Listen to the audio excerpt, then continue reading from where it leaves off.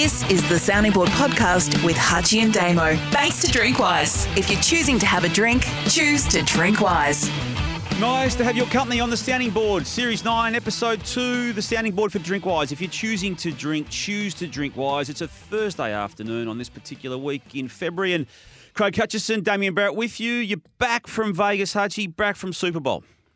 Back in town, Damo. Hello. Nice to speak to you, and happy Episode 2 of the new series. And just off the bat, I think this sort of cuts into all of us as sports fans and as humanitarians. So I just wanted to extend on behalf of us and our broader group, our shock and horror at the events in Kansas City at the Super Bowl parade, which has already claimed the lives of at least one person, a local lady, a DJ who went to most games and loved a Kansas City Chief, and potentially others after the shots were fired at the parade.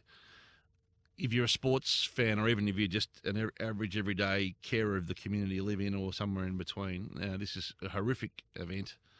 You know, a celebration of any sport is designed to bring people in and to be reflective of the community, and a moment to gather and reflect on what's been, and to think that a gunman was loose and caused injury and now fatality is horrific. So just, can't sort of escape that feeling coming into today's podcast that while we had a great Super Bowl on Sunday and an amazing performance by the team, it falls into insignificance now very quickly on the back of the despair and trauma that we've seen that's already claimed a life. So, thoughts with everyone in Kansas City in what was supposed to be a triumphant time for them, and now clearly a very sad side. And a reminder, Damo, that sport is not immune from the everyday challenges of life and the complicated world that we live in. And, it's very, very, very sad. So on behalf of both of us, I'm sure, thoughts with everybody.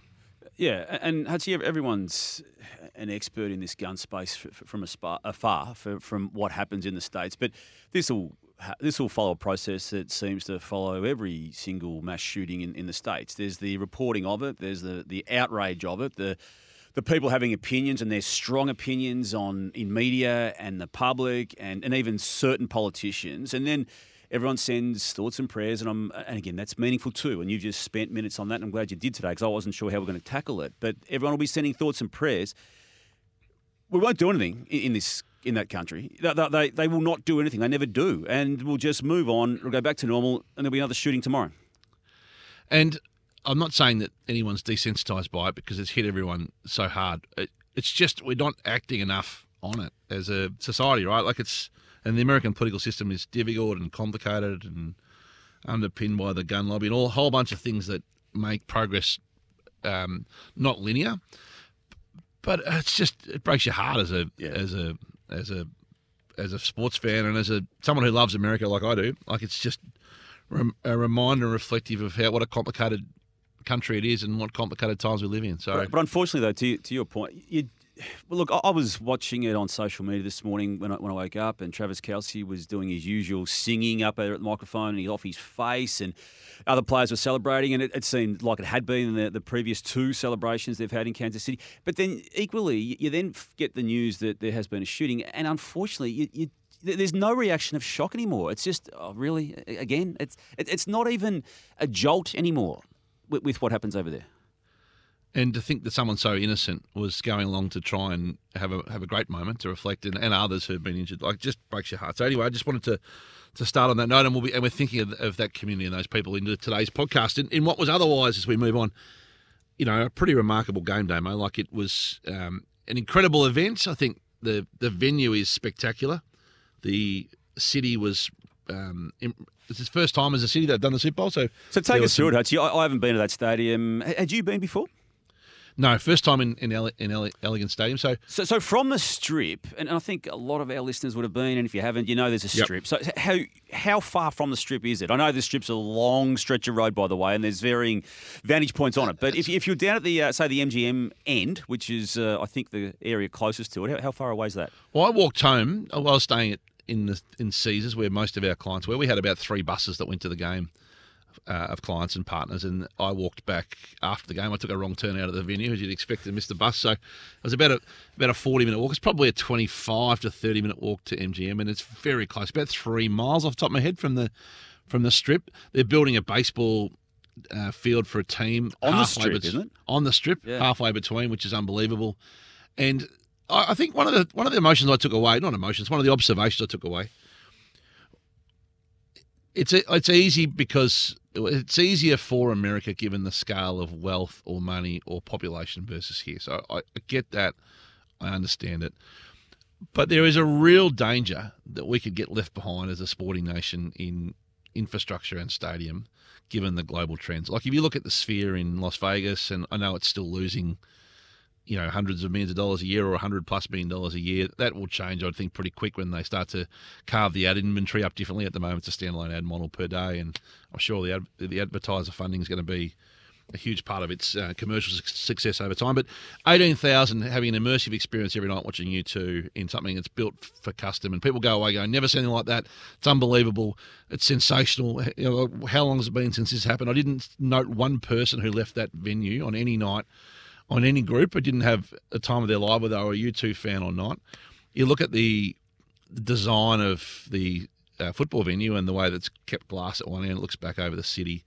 And then you're reading reports that we're not going to do the Gabba because we're worried about the politics of it or we can't afford it. And it's easy from the outside when you don't know the specifics. But if we were ever going to do the Gabba, it's the Brisbane Olympics. What does that look like now if we don't do the Gabba for the Brisbane Olympics? If it doesn't get done for 2032, it never gets done. It's already a little bit on the tide side. Oh, absolutely, it's on the tide side. It never really even kicked for a long period of time after the redevelopment in the 90s. And why would you want to have the Olympics if you weren't going to use it as a means to drive infrastructure development and economic activity if you build it, they will come, Damo. So I'm big on Tasmania. I do understand the section of the community that say, our governments are broken, we gave out too much during COVID. And, well, you have to factor that in, Hutchie. I mean, I'm big on factoring it in. But they're not dead costs, Damo. You don't spend billions of dollars on a venue and go, oh, well, that's our job done, and it sits there like a white elephant. But the problem is that there's beneficiaries to the government spend over here that don't go back to the public. And I'm talking about the operations and the organisations that use the venues. I mean, the AFL, for instance, it owns its own stadium at Marvel Stadium. Yeah, but it is the greatest beneficiary of the MCG deal. But they're not. The AFL is a non-for-profit entity. Oh, please, Hutchie. It is. I know it's technically a not-for-profit, but it makes profit, and a lot of money goes around, and a lot of people are grateful for it because it is an industry in itself, and a lot of people it needs to, and it should, but it stimulates. But let's not get too cute on saying it's a not-for-profit. Well, let's use Adelaide and Perth as example. Do you think those cities have grown and have been more buoyant on the back of the? Well, I've experienced those experiences. Of course, and it's not about. I know it. I know those places have, yes.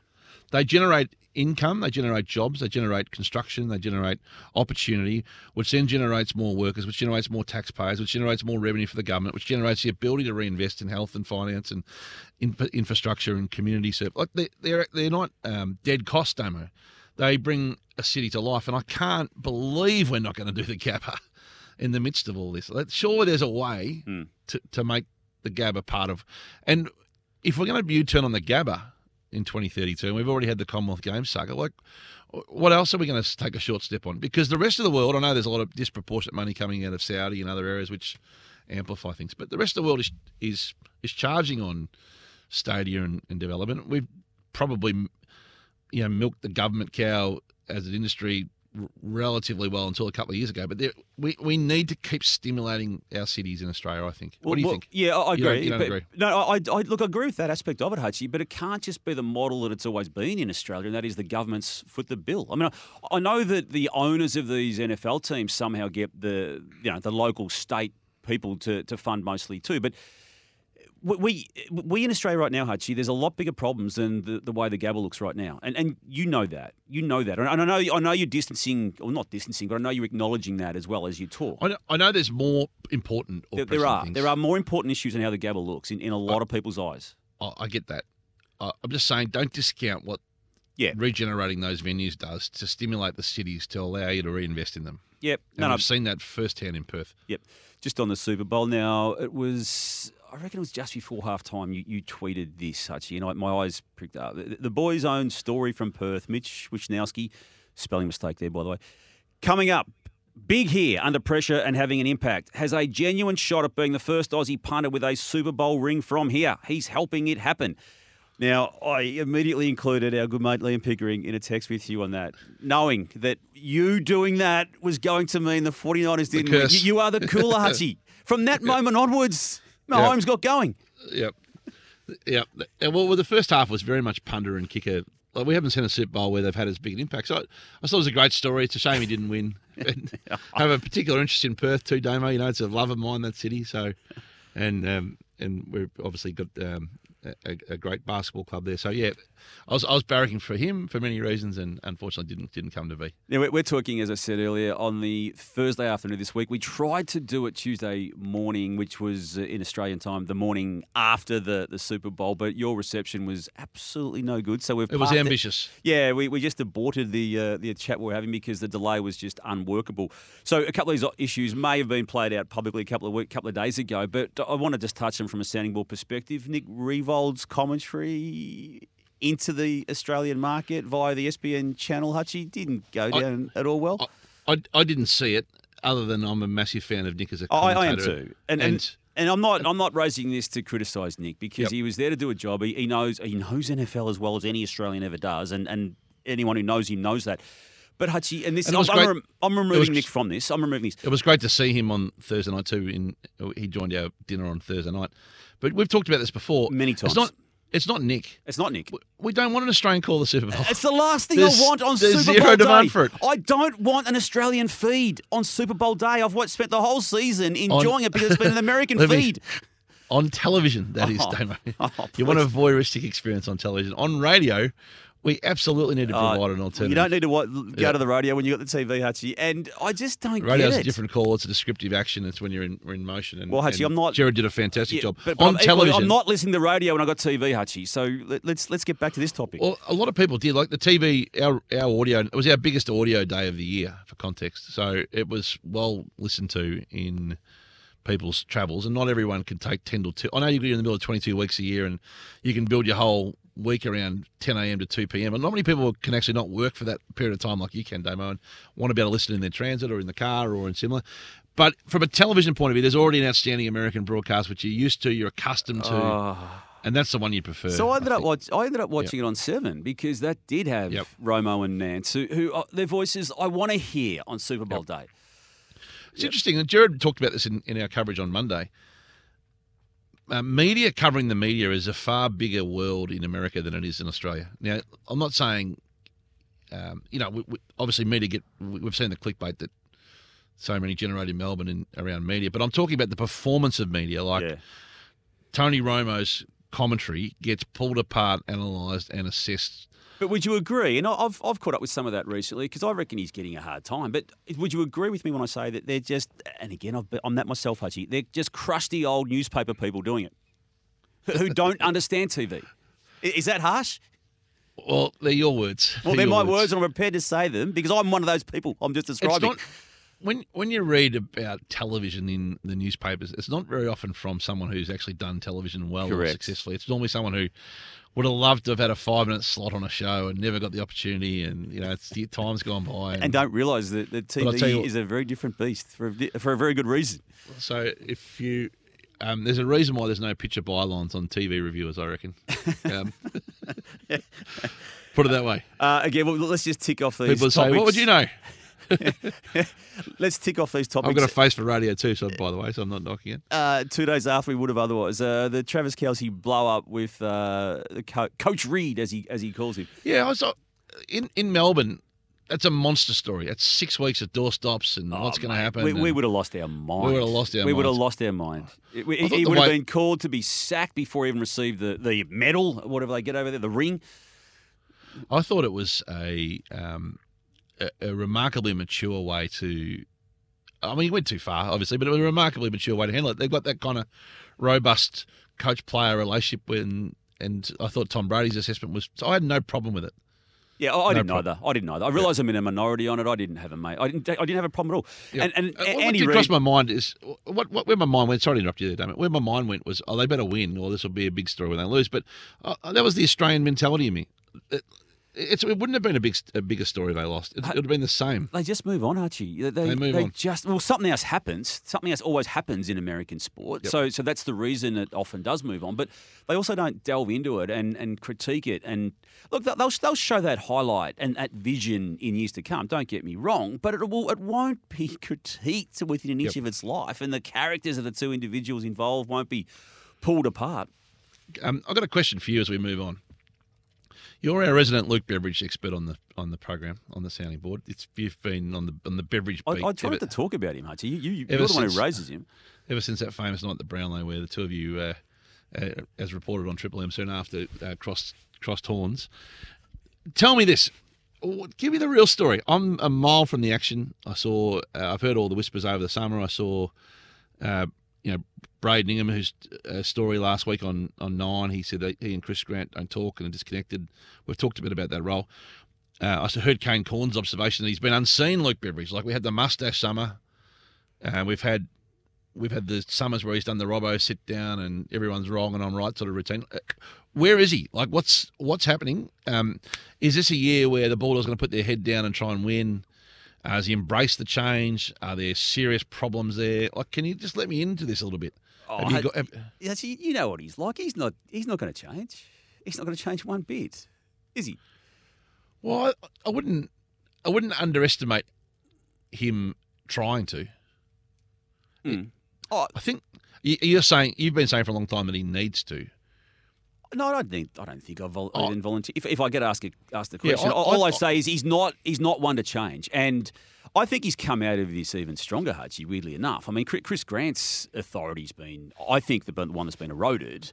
And they clearly went into this review with the preconceived outcome of Bevo's okay. And again, I don't have an issue with that, Hutchie. If the club wants to go that path, that's fine. But it's not a full-on, let's rip it up and tear it apart review if you've got an outcome before you started. So that was established, okay? That was on record and established. So Chris Grant, the head of footy, then has Matty Egan, who had been there for a minute, basically. Who'd been working for Luke until the week before, hadn't he? He'd been working there for a minute in high performance, and then he's come out of it with a very, very authoritative role that now the club has now moved to clarify publicly that it's still with Chris but not above Chris. Well, again, how does that look and how does that work and who Luke reports to? Well, I know that someone who's been there a minute is not going to get too much cut through with Luke Beveridge, and equally he's got a problematic relationship with Chris Grant because of what Chris Grant did to his great mate Rowan Smith last year. And again, I don't have an issue with Rowan Smith being moved on if that's the decision Chris Grant made. Yep. So, but all I'm getting back to, I'm only answering this, Hutchie, because you're asking me. He's not going to change. That doesn't mean they can't get into the finals again, where they should have been last year and somehow missed when they lost to West Coast late. But and other games they lost by narrow margins. He's capable of doing that again, but he's not going to change, and don't think he's going to. They're going to be a big story for the TV Wolves, aren't they? The war's on early on the TV newsrooms. There's four and a half Wolves. We're sorry, Braden, we've got you at a 0.5 at the moment on the Wolf pack. The other four Wolves. The Bulldogs' performance early is going to be Wolf Central, I think, on the news wars. Well, again, I don't look at the draw because the fixture, the draw, whatever you want to call it, it is what it is, Archie. And some teams get off to a good start, others don't. They're all hard games. Someone told me it's a comparatively easier fixture for the Bulldogs early than it. I don't think there's any such thing. Yeah, I know. I agree with you. A couple of things from America last week I meant to touch on before we moved on to the Bulldogs. Sorry to do this to you. First of all, the emergence of the non-platform journalist, Damo. We've talked and intimated about this over the journey. We've seen two really big examples of this in the last 10 days. You've got Tucker Carlson, who was too much heat in the kitchen for Fox and News, who were all in on him until they weren't. And he became a political liability. Then he's gone away and I think built even further power without the platform. So he's gone and broken big interviews or exclusives. He's clearly got... Didn't you have one with Putin last week? Is this So he's gone to Russia. He's got the interview with Vladimir Putin. He got criticised for going in and for doing it, and I'll be interested in your views on that in a sec. We'll come back to that. He's got like the best part of 2 or 3 hours unedited on tape. He's a digital or YouTube product. He's got a mass YouTube subscriber, which he'd be commoditising and making money passively out of without having an advertising relationship with anyone at all. He's got Trump's ear. There was only 8 weeks ago he was speculated he was going to be a vice president candidate himself. I didn't catch up with that. And he's building direct-to-consumer journalism like no one probably has. Now, you're appealing to a very right-wing bent and, an army of people who think the world in a certain way. Then we've seen Piers Morgan, who was a big global bet from News, who went into UK, US and Australia at the same time on Tonight Show. He's also got a mass digital following and a big YouTube footprint and a big social footprint in areas like TikTok and beyond, to the point where they now, News, have said this is better use for... They've followed the Tucker model. This is more use for us to going directly through our digital channels where we'll commoditise. I don't interpret him being moved because ratings were poor. I interpret him being... So I didn't catch up with this aspect of it. News is still aligned with him, is he? Are they? They've taken him off the linear program. They've taken the program off their airwaves. Was it rating? Well, it's easy to get sold a lemon in these things. But maybe I'm being naive, because normally in this situation you've got 2 years of a contract to run out, and they don't want him on air, and it's not rating. My interpretation, and I encourage you to correct me. I haven't read up on it, but I think it's actually working really powerfully from a digital sense, and they have made a considered decision to drive this as a digital asset and not a on-screen asset. So, look, this is a big shift, Damo. Now, he's obviously still paid by News to do it. Tucker's gone alone. Where do you think this leads? And are we going to see? We're a smaller marketplace, obviously, but where do you? Well, all I do know is you're not going to get, not in this country anyway, any form of profile of the nature you're talking about, Hutchie. I know there's profile and there's profile of the nature you're talking about without the either free to air or pay TV access. I completely disagree with that. Well, give me an example of someone who's cut through to the extent you're talking about with these two guys. I think if you were just give me one example. All right. If Kane Cornes didn't have our platform Hutchie, or Nine's... he does have your platform and Nine, okay? And Nine has made Kane Cornes, okay? And his own opinion, and he's still on free-to-air radio and free-to-air TV. It's a different thing to say who helped create the momentum in the first place. I'm saying who could cut a cord from their existing employer. Let's see how he goes without it. I've got no doubt he would have impact, but let's see how it goes. And in fact, he'd be as good an example to use, actually. I shouldn't have picked one. I reckon there's 20 or 30. But you didn't pick one. You haven't answered my question. You haven't produced one. There's not one, Hutchie. There's not one. I think there's many of our identities, there's many of others, there's many NRL identities. Just name another one. Name another one. I don't want to, once I start... No, you're the one making the argument. I'm telling you it doesn't work in Australia at the moment. At the moment. Your argument on an audience base, it works on an audience basis. TV audiences are in decline. These identities are doing more numbers digitally than they are television now, Damo. I know, but they've got the base of digital. The base of the free-to-air. They've got the base of the free-to-air. Got the base of revenue, Damo. Well, that's the same thing. That's the difference. Is they're employed by people who can commoditise those audiences, and it's much harder to do it if not impossible to do it on your own. So, I don't think the challenge is. Kane would be the one to experiment with it if you were to back him and just confirm to him he's going to get the same amounts of money, rip him off the programs he might. I reckon that would be the one. I think there's many in AFL and NRL. I think even in cricket we've seen some good examples. Some of those global cricket podcasts, they live in Spider platform and do really well and identity. So but global cricket. The issue is a commercial one rather than an audience one. The days of needing television audience to drive your brand or awareness of you are over, I think. You can build your own. Now, Hutchie, you still haven't produced the name of someone who's done it without traditional media. No one has done it. That's I've got a list of 20 here I reckon could do it, but I'm regretting having singled one out. So I'm not going to give you the other 19. But it's very possible in a modern... It's already happening. It's already happening. It's not happening. They're still using the programs they've got. Yeah, I disagree with that. Yeah. I think... Look, let's jump around. So AFL released figures. Oh, sorry, just before we leave America. Yep. Went to the WWE press conference last Thursday. Oh, yes. Did you get a question into the Rock? I didn't get a question in for this reason. There's 160 media there accredited. They took not one question in the end. Oh, no. It was the first questionless press conference that I've been to. The media were props, and I loved it. And I would encourage other people to think about how you turn the media into a prop. We were all at great spots, and everyone thought they might have a question.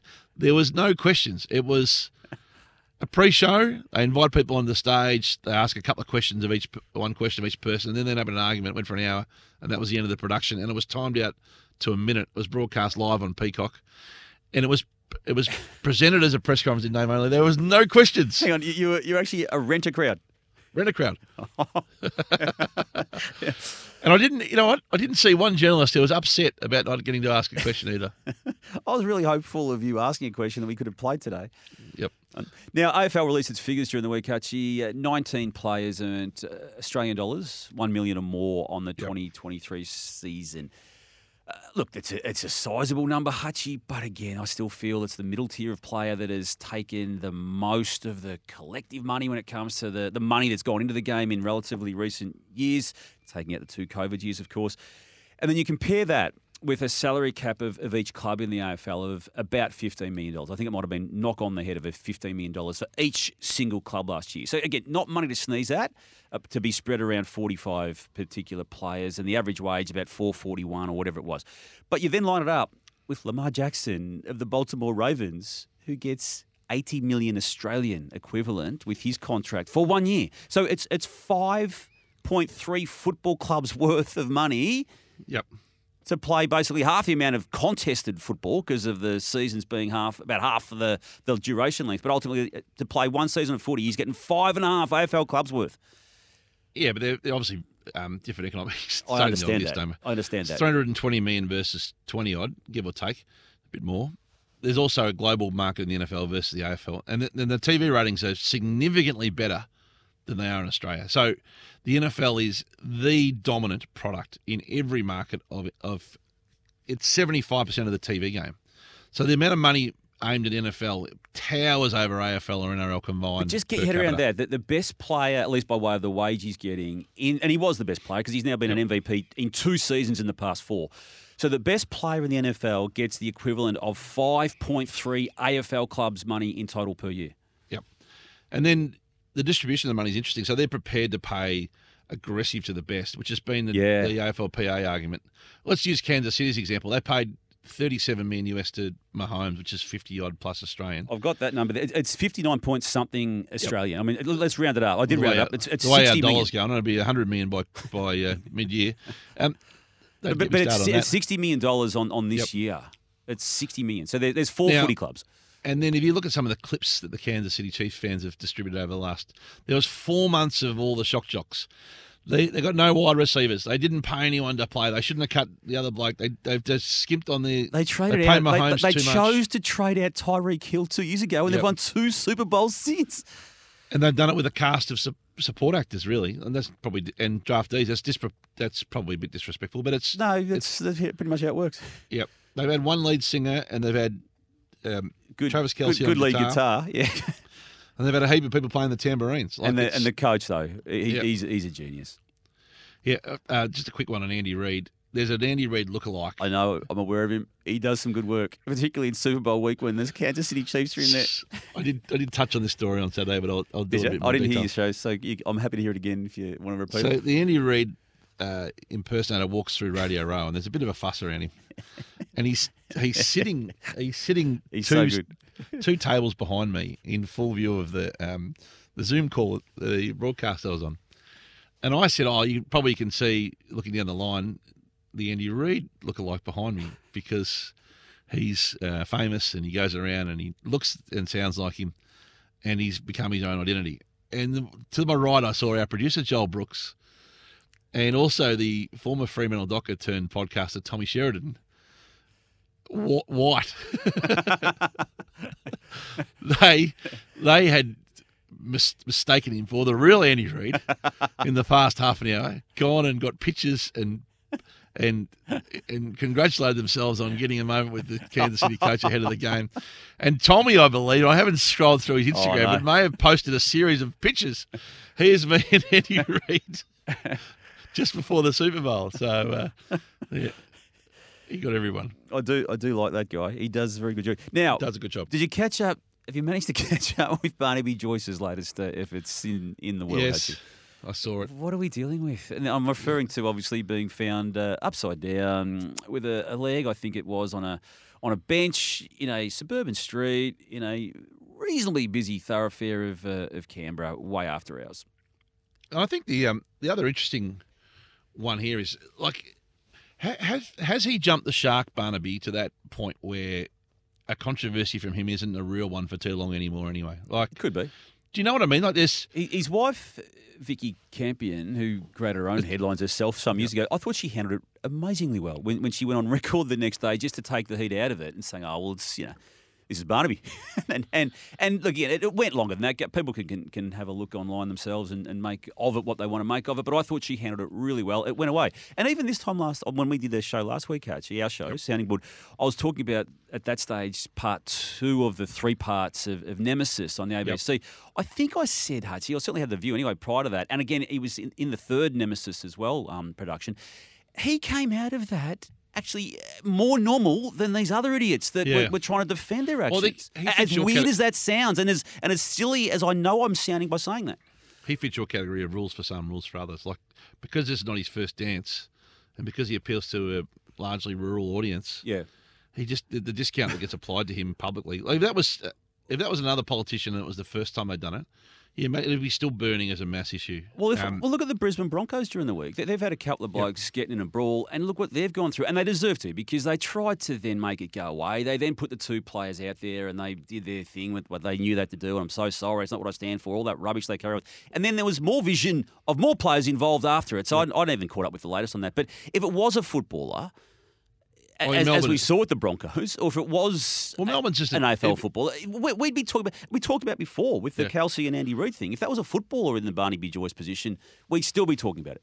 And then the fact that it happened in Brisbane or Sydney is the other factor. So let's be real about this. And by the way, I'm not offering an opinion on their behaviour or otherwise. I thought it was, well, I will offer an opinion. It was childish, reckless, and just stupid. And this is the Broncos. Yeah. Does it deserve to get what comes to them? But there is no doubt, Damo, that any behaviour in Melbourne is judged differently by its community than it is in Brisbane or Sydney in those instances. In Melbourne, that'd be a month story, and there'd be outrage, and fueled in part by... And that doesn't make it right either. It's not more than a month.